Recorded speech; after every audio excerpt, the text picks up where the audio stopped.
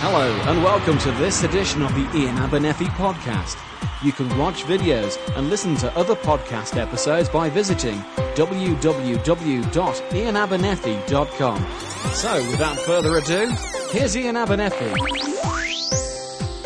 Hello everybody, I'm Ian Abernethy and welcome to the latest edition of the podcast.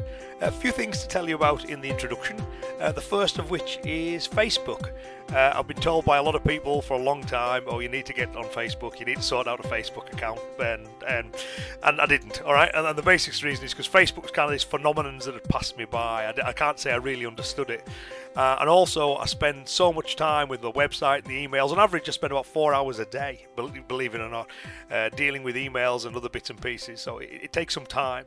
And so the idea of having to have a Facebook account that, again, would add to the online time wasn't something that appealed. But people pointed out to me the advantages of being on Facebook and various ways in which we could do it. So we've set up a Facebook page. So if you search Ian Abernethy on Facebook, you'll find it. And I quite like it. I think I can understand what the attraction is about Facebook. So we've got it started off. I'm going to use that in a similar way to the way I use the Twitter feed as well, as a way to keep you up to date with all the goings on as and when it happens. So pop along and have a little look at that. So if you go on Facebook, search for Ian Abernethy, I-A-I-N obviously, find it. And if you could find your way clean to liking me, please like me, I need you to like me. That would be great. Another thing is, I've got a new microphone, alright? So hopefully this sounds a little bit different than previous podcasts. The old one died a death, it died in action. It's gone to the Valhalla of microphones or wherever they go. But so I've got this new one. I haven't. Listening back to the main bit, there's a few pops and clicks on it, so I'm obviously sitting a bit too close to it. I may be doing it on this bit too, but hopefully it sounds a bit better, and as I get used to using it, I'll make it sound better on the next one. So yes, we've got the new mic. What we've also done is this podcast is enhanced.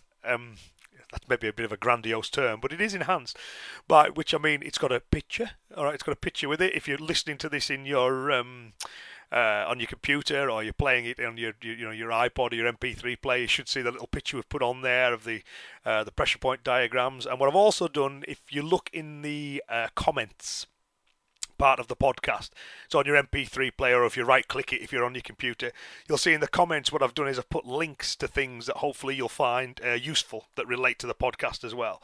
So there's one of the books that we mentioned. There's a book on Chinese martial arts training manuals. I've provided a link to that. We talk about acupuncture theory in the podcast, and I've provided a link to a YouTube video which I think will help, and there's some other bits and pieces as well. So I intend to do that from now on in. So you've got your nice little picture to look at while you're listening to me. And we've also got in the comments section, you'll find little links and things which hopefully you'll find useful. So we'll do that from now on. Other bit of news, thanks to everyone who purchased the new Beyond Bunkai DVD, which is on the Naihanchi and Teki flow drills.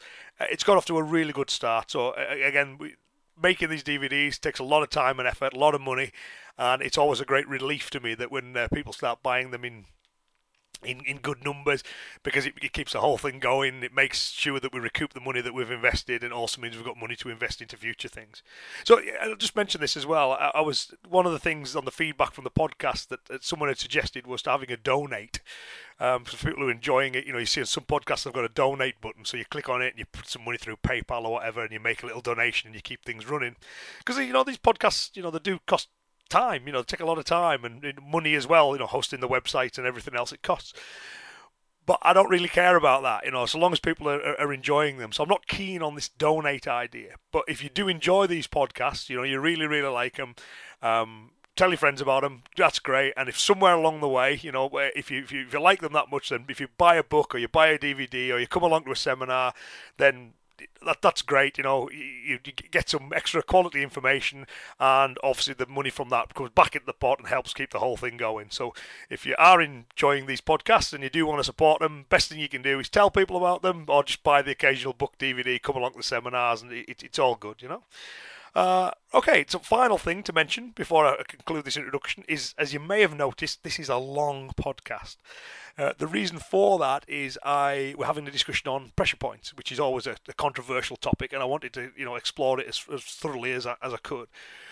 So it is quite long, and then realising it was quite long in the questions section at the end, the readers' questions, listeners' questions, sorry, I thought, okay, it's long enough as it is now, so I'll answer as many of these questions as I can. So I get that it's a bumper podcast, and I will try and get them down to a slightly more manageable length. But my theory, okay, so you can stick with this or not, as I realised it was going to be a long one, I thought, well, hey, it's Christmas, isn't it? Christmas is coming up, so we'll count this podcast as the Christmas special, if you like, which is why it's so long. It isn't. The reason it's so long is because I talked for as long as I do. But we'll call it the Christmas podcast. It's a bumper Christmas special, if you like. So yeah, thanks for tuning in once again. I will shut up now, and we'll have a discussion on pressure points.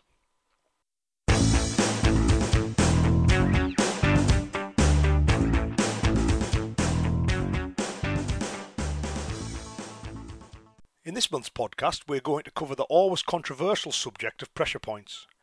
Before we go any further, I should make it clear that these podcasts are always 100% focused on my personal views.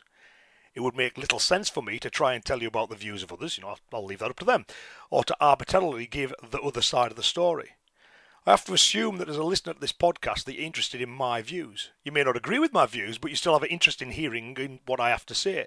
So that's what I'll always aim to give, an honest presentation of what I think and why I think it. If I disagree with something, then I will say so. I'm not going to be dishonest or misrepresent my views in an attempt to remain balanced. I'll give you the truth of the matter as I perceive it.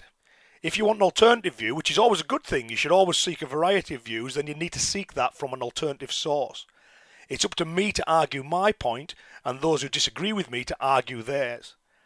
There's no obligation on me to give a platform to views I disagree with and regard to be foolhardy or dangerous. I mention this because almost every podcast generates one or two responses that don't comprehend that the Ian Abernethy podcast, the clue is in the name, people, is going to exclusively focus on Ian Abernethy's views. Those who want to promote alternative views need to start their own podcast and accept that I'm not going to give airtime on my podcast to positions to which I'm fundamentally opposed. All that said, everything I do and everything everyone does should be approached with a critical mind. If people disagree with everything I say, then perhaps I'm failing to communicate my position, or maybe the listener's been very dogmatic. However, if the listener agrees with everything I say, then maybe they're not being critical enough with their own thinking. As General Patton said, if everyone's thinking alike, then someone isn't thinking. I've looked at the information from myself, and from there I formulated the views that I hold. I think we all need to do that and accept that disagreement and dissent is a sign of health. I state my case in the hope that others find it useful to them. I don't demand that people think the same as me, and I therefore expect others to afford me the same courtesy. The feedback on the podcast is always great, and I enjoy the discussions that often result on the forum and elsewhere. I always learn a lot from such discussions. However, those who feel the need to write to me to flat me inform me that I'm wrong, and from there try to convert me back to the true path, needn't bother. So with all that out of the way, let's begin with the meat of the discussion on pressure points. Now, the first thing that often jumps into people's minds when they think of pressure points is the martial use of acupuncture points. Acupuncture, as I'm sure you know, is the insertion of needles into specific points along the meridians. And it's along these meridians that the chi, or life force of the human body, is said to flow. The meridians are associated with various organs and functions. So we have a stomach meridian, a heart meridian, a lung meridian, and so on. An acupuncturist will carefully manipulate the chi through the use of these points along the meridians in an attempt to cure illness or improve health. The martial artist, it is said, can manipulate the chi through these same points in order to injure and incapacitate the enemy. Now, there's no doubt that those who subscribe to this view can generate strong effects in some cases, but is it chi that's at work? Now, personally, so let's begin the controversy, personally, I do not believe that chi exists as a real force. I also don't even like using the term to express abstract concepts either. There's a great book called Chinese Martial Arts Training Manuals by Kennedy and Gow, and if you haven't read that, then you need to. It's fantastic. It's a really, really good book. And there's a great section on Qi which offers the 4 following definitions of Qi. So, and I think this is brilliant. So one is a definition of Qi can be a kind of life force. That'll be definition 1. Definition 2, biomechanical efficiency. Definition 3, anything about the martial arts that the speaker does not understand or cannot put into more concrete terms. And definition 4, some combination of the previous 3. Now, I think that's a great and very succinct summation of qi and all the issues surrounding it. So I'd now like to break down my thoughts on those definitions so we can discuss qi and then from there get into the pressure points. So the first thing is, the first definition is qi is a kind of life force. Okay, definition 1. Now I want to discount that one, right, on the basis that there's no concrete evidence for any existence of such a thing called qi. All we have is anecdotal evidence, all right? There are better, repeatable, evidence-based explanations for the differences between that which is alive and that which is dead that do not demand the leap to qi or any other supernatural force for an explanation. Qi is not needed to explain the processes of life, and hence I feel that this kind of qi comes from a worldview as opposed to any basis in reality. Now, we could use qi as a shorthand catch-all term for the process of life, but I feel this adds nothing but confusion and hence it should be avoided. The second definition of qi was biomechanical efficiency. Now, when it comes to the martial arts, I'm a great believer in optimizing our biomechanical efficiency. This can result in things on the surface seem beyond human capabilities. However, close examination reveals that high levels of skill are at play as opposed to any mystical energy. I can therefore understand qi as a term to reflect this biomechanical efficiency, but it's not a term that I would personally use because of the instant implication that this energy is not biomechanical in origin. It's supernatural.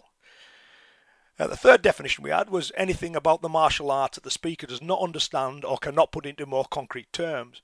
Now, I think this is a great point that Kennedy and Gao raise in the book, because I'm sure we all know of superb martial artists who are not very good teachers. They have great skills, but are unable to articulate them in order to get those to develop, those who follow them to develop the same skills. They therefore use the term qi as a kind of element X for the something that they have, but are not able to articulate. Now, it's a key element that will take the technique from good to great.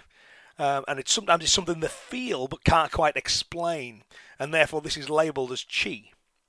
However, the key here is that someone who is able to articulate it, or a student with more experience so they're ready to the point where they understand it, will be able to clearly define what element X is. And hence, there's no need to resort to using the term qi as a kind of, well, I'm not sure, or you're not experienced enough to understand this yet. So. Then the fourth definition we had was some combination of the previous 3. Now, seeing as definition 4 is a mix of the preceding 3, if 1, 2 and 3 are baseless, and I believe they are, then 4 is baseless too. There's no evidence for a mystical life force. Biomechanical efficiency is biomechanical efficiency, and it's not magical or supernatural. A good teacher will be able to communicate all elements of a technique and doesn't need to resort to qi as a fig leaf for misunderstanding or not being able to articulate something. So I would therefore say qi is a redundant term that can safely be dropped from modern martial arts. The only reason I can see for keeping the term qi in common use in the martial art is an appeal to the mystical, in an attempt to perpetuate the myth that martial artists have superpowers, and perhaps even to market the arts based on that definition or that myth. So that could be definition 5, I guess. If we believe qi to be a real independent force, that's independent of biomechanical efficiency, and it's vital to the processes of life, then we need evidence for that. And the burden of proof rests on those who make the claim. Now, seeing as no such evidence has ever been forthcoming, all we have is anecdotal evidence, and we also have that for UFO abductions and the Loch Ness Monster, so I put as much store in qi as I do in those things. There is no good reason to believe in qi as a life force until such solid evidence is forthcoming. Now, but people have looked at this, There have been experiments where acupuncture treatments have been compared to the random placement of needles, where the recipient believed they were getting genuine acupuncture. And it was shown that both treatments yielded the exact same results. They even did one where they used toothpicks instead of needles, so the pain was greater, and that actually so random placement of these toothpicks, greater pain, but actually yielded a greater result. So these are demonstrations of placebo and the power of the mind to affect health, perhaps. But it showed that the accurate placement of needles on meridians makes no difference, which is not what you'd expect if these meridians were real. Now, there's no doubt that enough studies have shown that acupuncture can provide pain relief, although skeptics would say this is due to the endorphins released by the brain through the insertion of needles as opposed to any kind of qi manipulation. Wallace Sampson, who's the editor of the Scientific Review of Alternative Medicine, he commented that a pinch on the butt is also likely to generate the same response, and indeed it did when they did acupuncture tests on animals. Some proponents of acupuncture even accept that qi is not the mechanism at work. Felix Mann, who was the first president of the British Medical Acupuncture Society, is on record as saying, "Traditional acupuncture points are no more real than the black spots a drunk sees in front of his eyes." Now, this obviously has serious ramifications for those who would entrust their lives to a qi-based view of these points. Now, despite the doubts about qi and the reality of acupuncture points, acupuncture has been shown to provide pain relief for some people. However, there is zero in the way of scientific studies that show that acupuncture has any effect at all on things like breathing issues, asthma, circulation issues, digestive issues. The claim that the meridian is therefore linked to internal organs has nothing to support it. Now, this obviously has big ramifications for how acupuncture points apply to the martial arts. Any claim that striking a certain point can interfere with the heart, etc., through the manipulation of qi, has no basis in fact. There's never been a study to show that's the case. Now, to be clear, Western medicine can explain why trauma to certain areas can interfere with the function of the internal organs, but qi just doesn't come into it. The scientific evidence would also debunk the theory, which originates from the theories of acupuncture, that striking pressure points in a certain order is more effective than striking them in any other order. So just to explain the basics of why people think that, but certain meridians are associated with certain elements, and by elements we mean fire, wood, water, metal and earth. So for example, the stomach meridian is said to be earth in nature, the heart meridian is said to be fire in nature, and so on. So from these elemental associations we get a creative cycle, so that these are the way in which the elements interact. For example, wood creates fire. We also have a destructive cycle. For example, water destroys fire. Now, some martial artists subscribe to a belief that hitting acupuncture points in accordance with these cycles can have a catastrophic effect on their body. But as we've just said, there's zero in the way of evidence for this.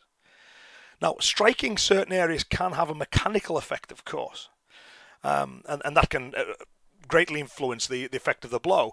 And it's to these mechanical effects that the proponents of qi cycles most frequently point. So for example, like if an enemy's grabbing hold of my lapel and I strike them on the forearm with my free arm, their head will twist, presenting a cleaner shot of the target, hence making the strike to the jaw more effective. But this has got nothing to do with qi. The head turns because the forearm is connected to the upper arm, which is in turn connected to the shoulder. So hitting the forearm therefore directs the corresponding shoulder forwards and down. And because the neck and head rest on top of the shoulders, the head turns. And that turns the head a little bit, lines you up for a great shot to the jaw, the enemy's brain shakes and he passes out. It's got nothing to do with qi. That the reason striking in that order works better is because you get a cleaner shot to the enemy's jaw at the end of it. It's all mechanical and can be explained by standard understanding of the body. You don't need to invoke qi in any of this. It confuses the issue. It adds an unneeded layer of mystical complexity to what should be the simple job of protecting ourselves. We've got no need to consider the direction of qi flow, what element a given meridian is associated with, what time of day it is, because certain meridians are said to be more active at certain times of day, and so on. We can make things much simpler and hence much more accessible and effective by avoiding all of this. Now, so there's no misunderstanding, let me state for the record that striking weak points, pressure points, Kyusho points, Dimmak points, whatever you want to call them, can work very effectively. Right? I'm not disputing the effectiveness of hitting these places. What I'm saying is it's got nothing whatsoever to do with a magical force called qi. There are better, more consistent scientific explanations, and I prefer to work with those. Now, this is not a podcast on qi, so I'll stop now and avoid going on to such obvious nonsense as no-touch knockouts. You're using your qi to knock someone over from a distance. You'll think Jedi mind trick. Or even the extremely dubious light tap knockouts, all right? The bottom line is this, I'm a martial artist, I'm not a magician. I therefore study the weaknesses of the human body and learn how to exploit them. I therefore don't see the need to study qi in any of this. Now, also let me make it clear, this is not an out-of-hand rejection of qi. I did spend some time studying weak points from a traditional Chinese medicine perspective. The conclusion that I reached was that this got in the way of the simplicity that I'm always seeking. and the application of the rules of acupuncture, etc., made not one iota of difference to the actual result. I could simply whack the weak points that have a scientific basis and get as good, if not better, results. I therefore ceased to look at Qi and points from the Qi perspective. Now, I know others have found the principles of Qi and the associated laws to be very useful, but that's not my experience, and that's why I hold the views that I do. If you disagree with me and what you do is working for you, then more power to you. As I say, I know some really good guys who subscribe to a belief in Qi, and my conflicting belief no way takes away from their ability or their sincerity. It's just my own path has not led me to reach the same conclusions as them, so no Qi for Ian. Now, there are some people, I guess we've got to mention, that are totally deluded about their Qi-based prowess. They believe that their mastery of Qi, and hence the Qi of others, makes them infinitely superior to those poor deluded souls who actually train hard, A quick scan of YouTube shows what can happen when they put their Qi up against a physical combative test. So while they're deluded, they nevertheless honestly believe in what they do. They wouldn't subscribe to such a test otherwise, Say, look on YouTube, loads of people who, claim to knock people out with Qi, and then they get knocked over, they try and do it on people who don't believe in it, it doesn't work, they're going to deflect people who are running at them to tackle them using Qi, and they just get tackled over. So, but just to do the test, they honestly believe that it's going to work. They must do. Otherwise, they wouldn't, agree to the test, but it fails. So, whether they still believe in the Qi after the test, remains to be seen, I guess. Now, of course, there are some out-and-out charlatans who use Qi as a way to make themselves seem more mystical and as a way to make some dishonest money. However, they're a million miles apart from the effective martial artists who have sincere and honest belief in Qi. Now, while I don't agree with these people about the existence of Qi, I nevertheless respect their ability and sincerity. So I don't subscribe to a belief in Qi, nor do I use acupuncture-based terminology for striking areas. For example, I don't use the term stomach 9 when referring to the point on the neck that can result in unconsciousness. The reason being that such a point has nothing to do with the stomach, and Western medicine gives a solid and scientific reason for why unconsciousness results, whereas acupuncture theory does not. I will always choose function over tradition, and hence I prefer to move away from traditional labelling, using acupuncture points, and stick with a scientific as opposed to misleading terminology. Now, I guess you could say the advantage of using acupuncture terminology is that students can look at any acupuncture chart and find the exact location of the point in question. The big disadvantage, in my view, is that using acupuncture charts brings Qi and all Qi-based theories into the mix, and this adds, an unproven mystical force and unnecessarily complexity into what should be the simple job of taking a guy out. I prefer a scientific whack here approach as it's simpler and gets better results. The lack of Qi and acupuncture terminology in my approach has led to some to wrongly conclude that pressure points, or whatever you want to call them, don't play a part in my interpretation of kata.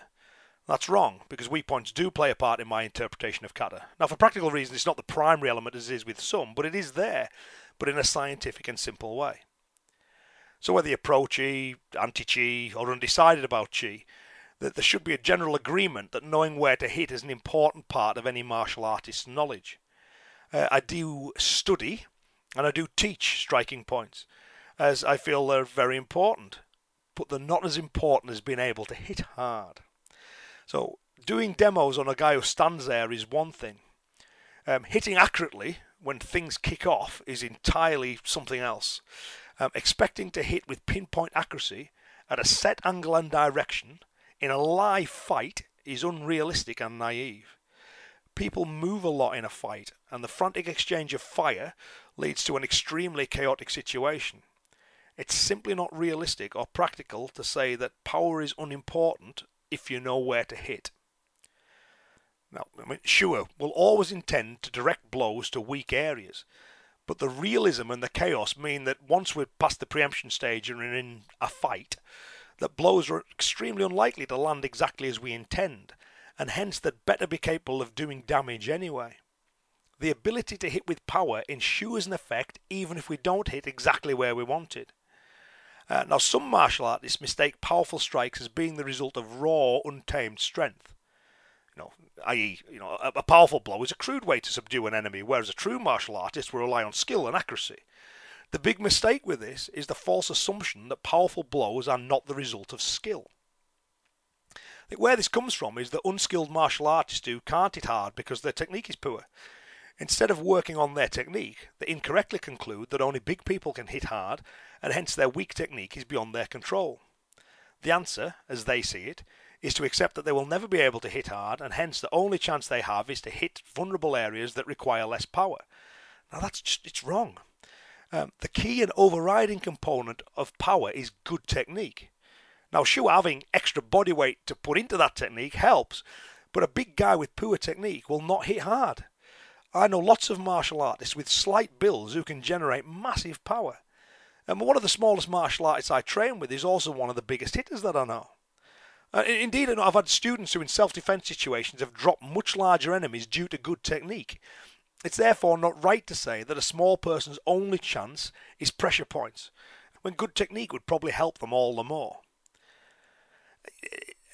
And this is the thing, see, all the guys that I know who make really effective use of pressure points are also good martial artists. People who jump to mind, I'm thinking of, your Vince Morrises and your Rick Clarks and your Russell Stutleys. These guys are good martial artists. They can hit well, they can move well, and everything else. They're not solely relying on points. But you still hear that. You still hear that from some quarters of the pressure point community. Oh yeah, you don't need to be able to hit hard if you know where to hit. It's just not right.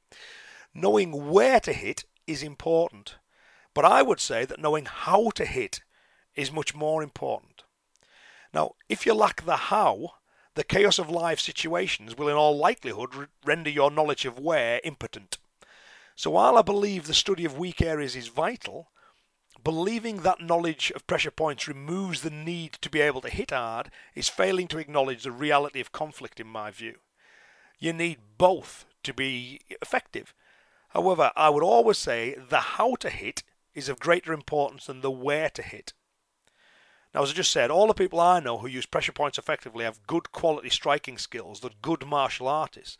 And they also tend to dislike those who say that pressure points absolve you of the need to hit hard, as that misrepresents what they teach in the field of pressure point study generally. People then think that pressure points are ineffective, whereas in reality, what they've seen is ineffective people using pressure points ineffectively, Now, while it's not the topic of this podcast, the kata, the karate kata, do include methods for increasing accuracy, including the controlling of limbs, so clearing the path of the strike, getting the enemy's limbs out of the way, and datum setting, which is ensuring you have a tactile awareness of where the enemy is in the mess of the conflict. However, even with these methods, pinpoint accuracy is still very difficult, and that's why power is so important. Another thing we can do to make things simpler with regards to accuracy is to think in terms of zones as opposed to points. Now, a zone is an area that contains a number of points. And when we hit the zone hard enough, any number of those points is likely to be affected. All right? So, for example, whereas some would ask, that we hit stomach 5, triple warmer 17, stomach 7, conception vessel 24, and so on, in light of the fact that exact location, angle and direction are almost impossible to achieve in a live situation, I would suggest that we group these together in a zone and accept that a good shot to the jaw zone, which is where all those points are located, from any angle will take the guy out. Now, the advantage of the zone method is the avoidance of chi and all associated mysticism, the clear-cut, demonstrable fact that hitting the jaw shakes the brain and can KO people. The practitioner is not looking to hit a small point, but instead has a larger zone to aim for, which will hopefully present hesitation and promotes positive action. And the whole thing is just infinitely simpler in terms of both theory and application. So in addition to the jaw zone, the other main zones that I make use of are the 4 diagonals around the neck.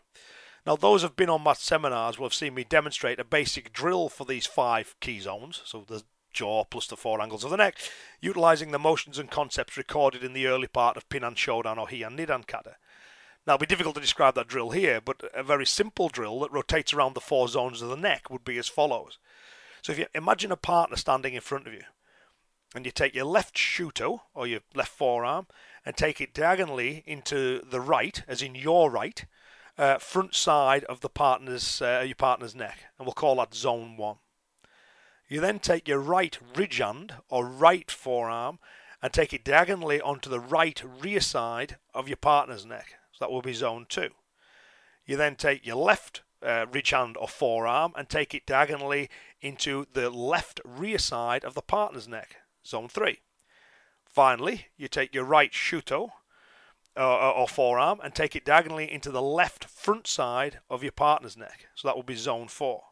And then you can repeat, reverse, or mix up the cycle in order to get familiar with the zones. So another way to envision it, if you imagine like a box, a square, and you would stand in front of your partner and you would put the square over the neck so they're wearing it like a necklace.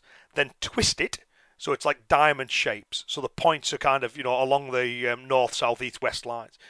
Where the sides of the square are now at, all those 45-degree angles, that would be the line in which you would take your strike in. So that's another way in which you can view those 4 zones. Now these zones are used a lot by kata, so it is important to be familiar with them. Now the zones work because they have points within them.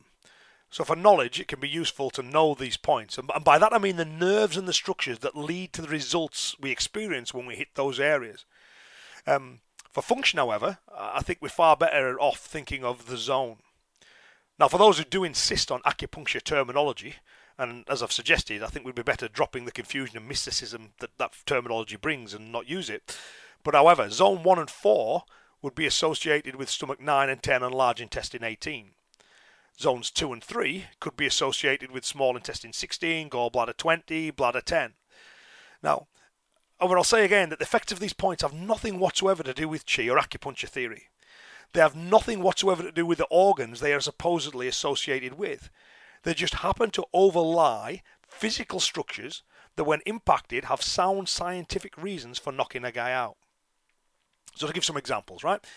The front zones, the 45-degree angles to the front of the neck, zones 1 and 4, they primarily work because the baroreceptors associated with the carotid artery. The sole function of these baroreceptors is to monitor the blood pressure that flows to the brain, monitor the pressure of the blood that's flowing to the brain. So a strike to this area fools the body into believing that the blood pressure is too high. In response to this stimulus, the heart will slow down, the veins will dilate, the arteriolar smooth muscle will relax, and the heart will pump less blood per contraction. This will draw blood away from the brain, which will cause the recipient to pass out. Now, the vagus nerve runs alongside the carotid sinus at this point, and that also has an effect on the body generally. Applying pressure to this area, as in a stranglehold, will also result in a loss of consciousness. Striking this area is very potent and can have severe results. I mean, this area is obviously very close to the throat, which may also be affected by the blow. We're not deliberately trying to hit the throat, though, with these 4 zones. The rear zones, so the diagonal angles, zones 2 and 3, are where the muscles of the neck attach to the base of the skull, and below this is the occipital bone which covers the cerebellum. And now this is the part of the brain that controls muscular movement, balance and muscle tone. Now it's said that it's alcohol's sedation of the cerebellum that results in people staggering around when they're drunk, So a blow to this area can therefore result in a loss of motor function, disorientation and unconsciousness. Where the base of the skull meets the centre of the neck is where the spinal column has the least amount of support from any surrounding tissue. And hence, it's at its weakest. So a blow to these zones towards the base can have, severe results and can even cause paralysis or death. Now, this brings us to a very important point. There are no safe striking points. You could kick someone in the shin and they could fall and die from the head hitting the floor. We therefore need to be very careful of any claims of safe ways of disabling a determined attacker.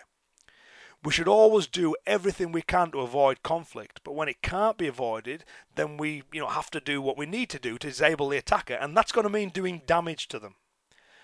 One of the common myths surrounding pressure points is they can provide a safe or a humane way of stopping an assailant. That's simply not true. If a person is intent on doing you harm, then you have to be prepared to harm them. Trying to humanely stop them is likely to result in you not stopping them. I would therefore strongly object to those who would suggest that the best response to violent rapists and murderers is to humanely de-chi them. The giver of such advice is inadvertently assisting the criminal element, and the recipient of that advice is certain to find that when they try not to hurt their attacker, then they'll be very successful in not hurting them. When our well-being is threatened and escape is not an option, then we need to hit areas that will cause damage, and we need to hit them hard. When our health and well-being are legitimately threatened, and I'd hope you'd have the good sense of maturity not to be fighting unless that was definitely the case, then I would suggest that the jaw and neck are the primary targets. Those are the targets that are most likely to end the fight, and those are the ones that should be given priority. Now, of course, there are many other striking zones or points besides these, all of which should be eventually part of your study. But I would suggest that these 5 zones are the primary areas. There are many other areas and points to discuss, such as the eyes, throat, groin, solar plexus, suprasternal notch, the xiphoid process, the sciatic nerve, etc., etc., etc. Now, obviously, it's not possible to study all of these points as part of this podcast, but those areas and points should be part of your study. So my Bunkai Jitsu book covers the main ones as I see it, as did Gichi Funakoshi's Karate Do Kyohan. So there'd be 2 places to start, if you want to expand your knowledge on these things. So I'd now like to conclude this discussion by quickly recapping on some key points. Right? 1. Qi is unproven and no link has ever been established between acupuncture points and the organs and biological functions they supposedly affect. Western medicine makes a much better job of explaining why martial pressure points get the results they do, and hence I personally don't make reference to Qi or use acupuncture terminology when discussing weak areas. 2. When a fight is in full flow, the accurate placement of blows becomes very difficult. Now, if you disagree with that, try some energetic all-in sparring, right? A knowledge of where to hit, therefore, does not mean you can ignore how to hit. We need both. But in the overall hierarchy of martial methods, being able to hit with power, through solid technique, is more important than knowing where to hit. 3. Because carefully defined points, angles, and directions are rendered functionally meaningless in the chaos of combat, I believe we are better grouping points into zones in order to make things simpler in theory and in practice. 4. We should only ever fight if we truly have no other option available to us. In such a serious situation, we need to incapacitate the enemy quickly in order to ensure our safety. I would therefore suggest that the jaw and the neck are the primary zones in study and application. However, all other zones should also be studied. 5. There is no such thing as a safe striking area. Every time you hit someone, in training or in practice, there exists the risk of injury, paralysis, or death. It is therefore vital that you practice safely, with care and control, under the close supervision of a suitably qualified and experienced person. And that you never strike someone in reality unless you are legally and morally justified in doing so. And if you have such justification, you should be focused on your health and well-being and not the health and well-being of the person trying to harm you. So I said at the start of this podcast, pressure points are always a controversial topic, and there are many different ways to approach a subject. So whether you agree with what I've said in this podcast or not, I hope that the discussion on my own personal approach to pressure points has proved useful.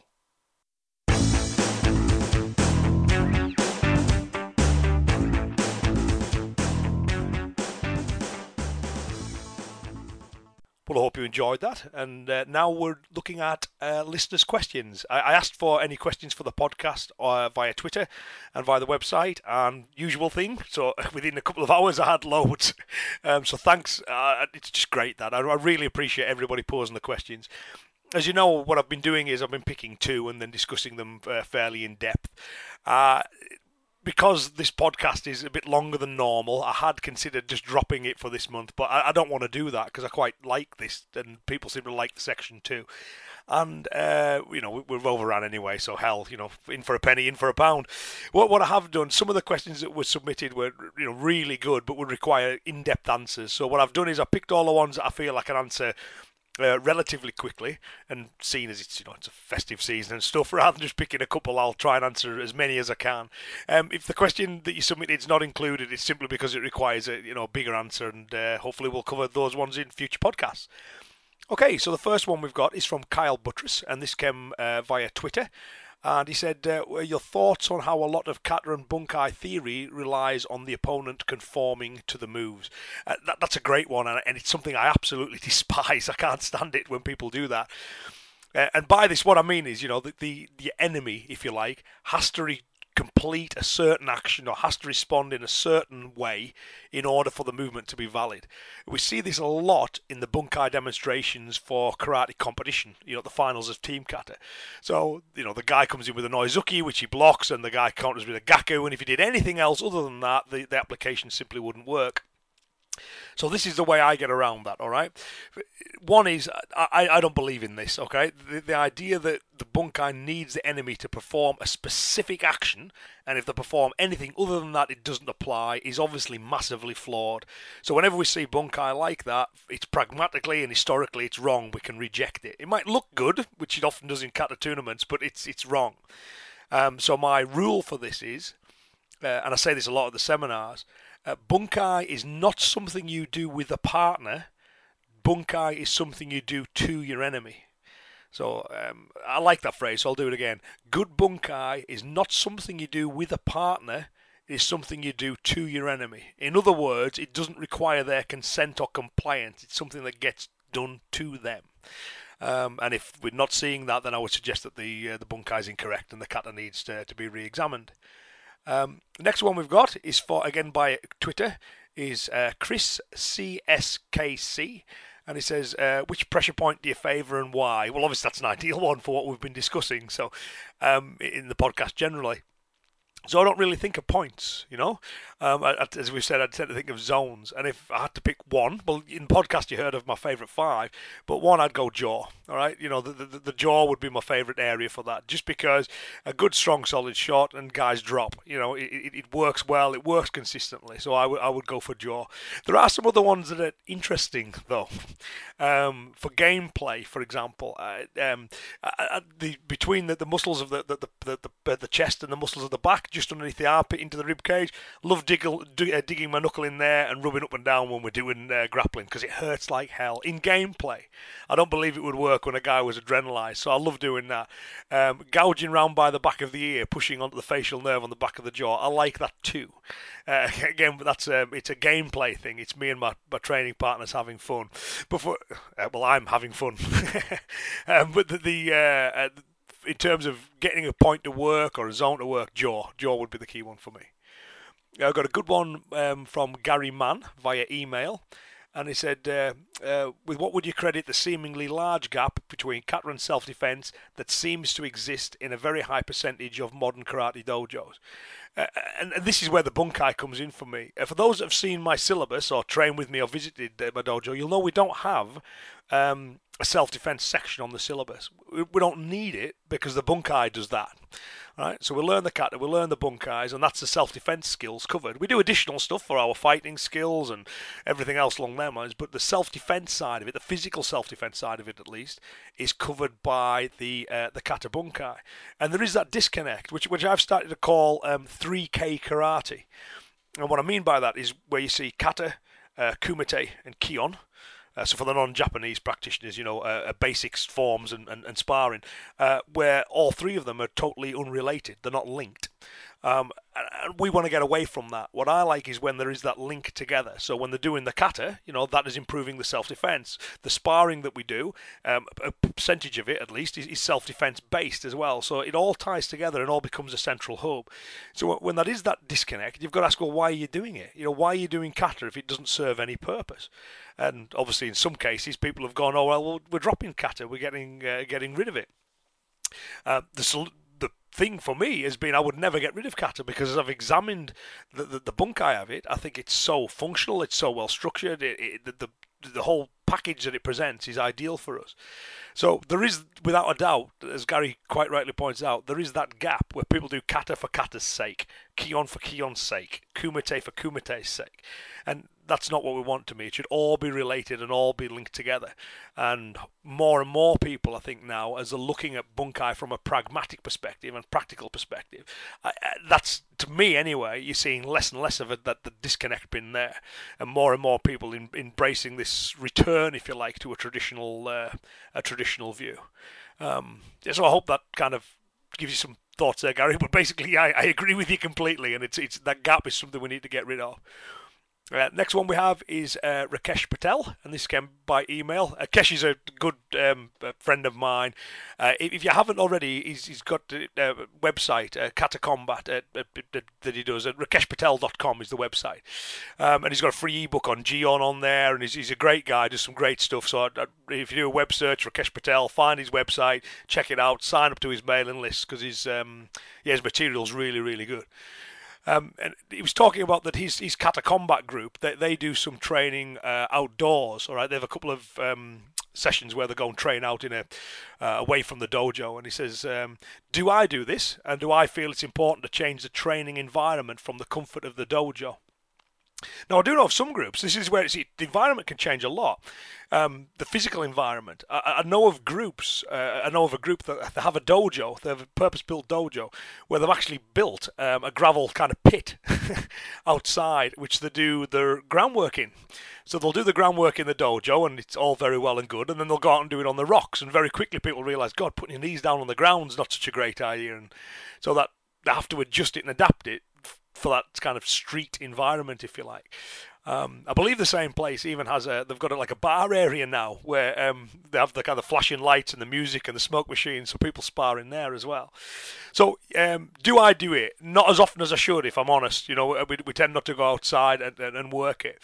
But I do think there's value in doing that. I also think you can kind of recreate it within the dojo a little bit by using things. You can create clutter. Putting pads and bags on the floor is great.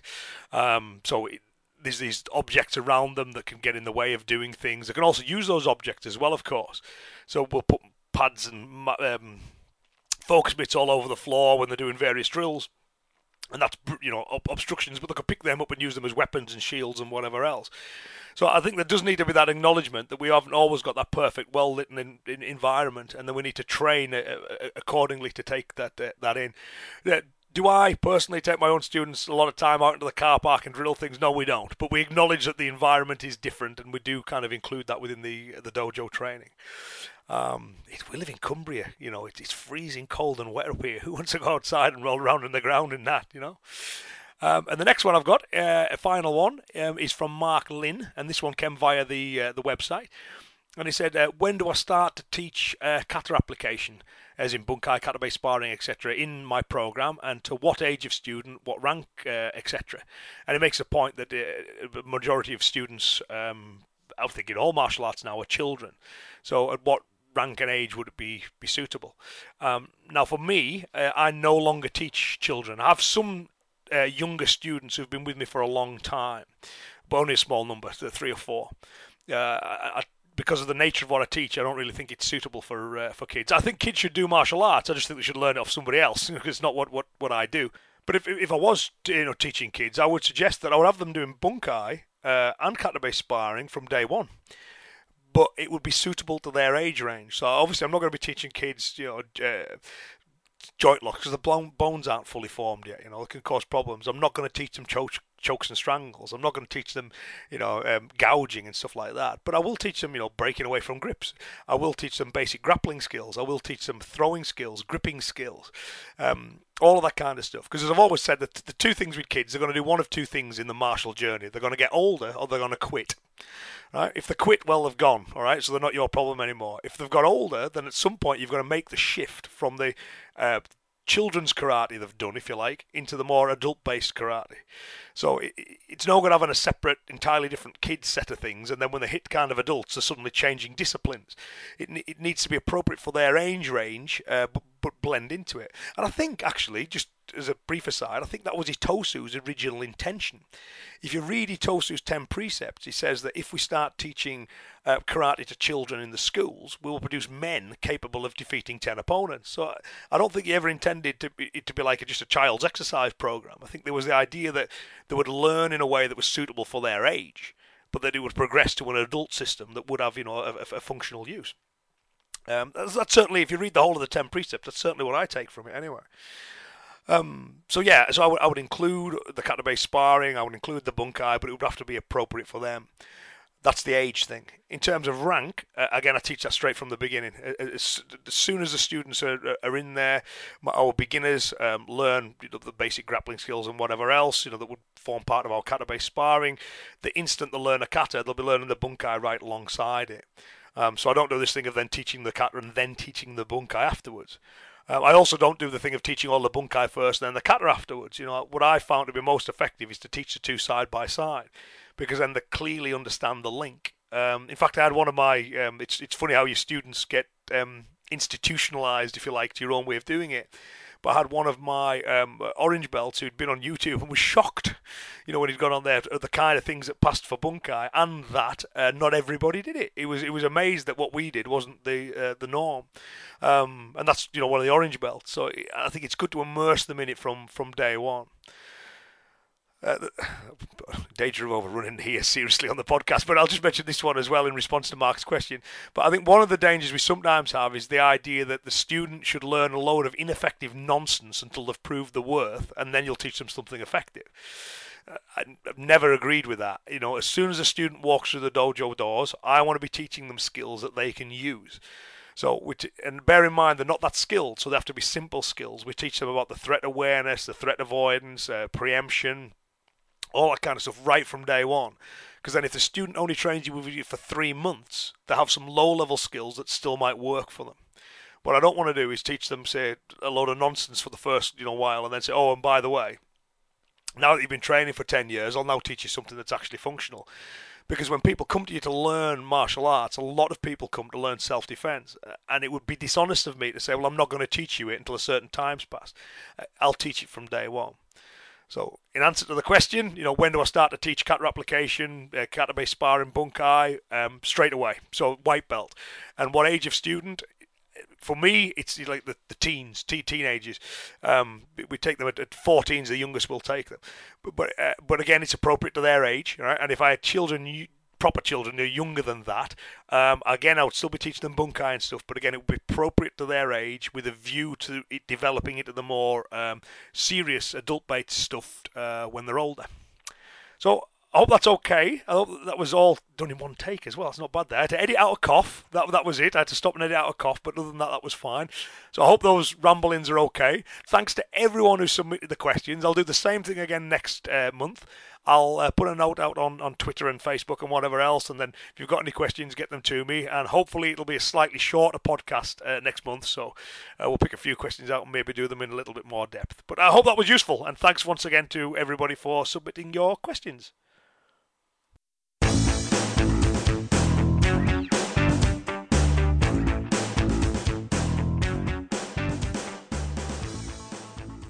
Well, that almost concludes this bumper Christmas special podcast. Just a few little things to say before we go. One thing, a reminder to check out the Facebook page. If you could do that for me, that would be great. Let me know what you think about it. Is it useful for you? Is it giving you what you need? And above all else, like me. Go on there, like me, and tell everyone else to like me. Let's get them numbers up, eh? If you could do that, I would really appreciate it. If you haven't had enough of me on this podcast, I would suggest you also, and I'm sure you will have done, but on the off chance that you haven't, if you check out the jeffthompson.com podcast, the episode called Rehab and Threats, it mentions on there there's a special guest, and that special guest is me. So on that podcast, I talk about what I find inspirational, my thoughts on self-defense, we talk about music for a little bit, about suffering for your art, and about my mum as well. We talk about my mum. So obviously Jeff Thompson's, it's the Jeff Thompson podcast, so Jeff Thompson's obviously on it, and it's co-presented by Richard Barnes, who's a good friend of mine, and Richard's also the guy who, at the start of this podcast, the voice that introduces me, that's Richard.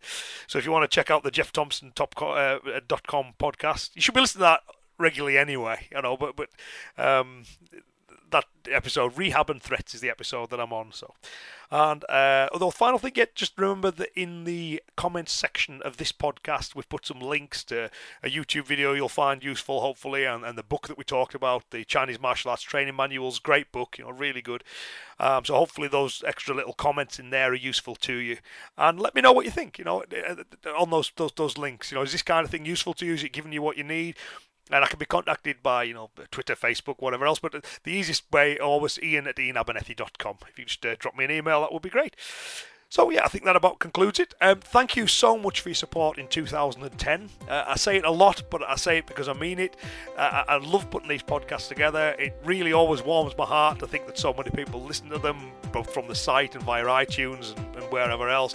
So thank you so much for listening in. Thanks for the support. It's massively appreciated. You know, I like you lots. I really do appreciate all the support you give me.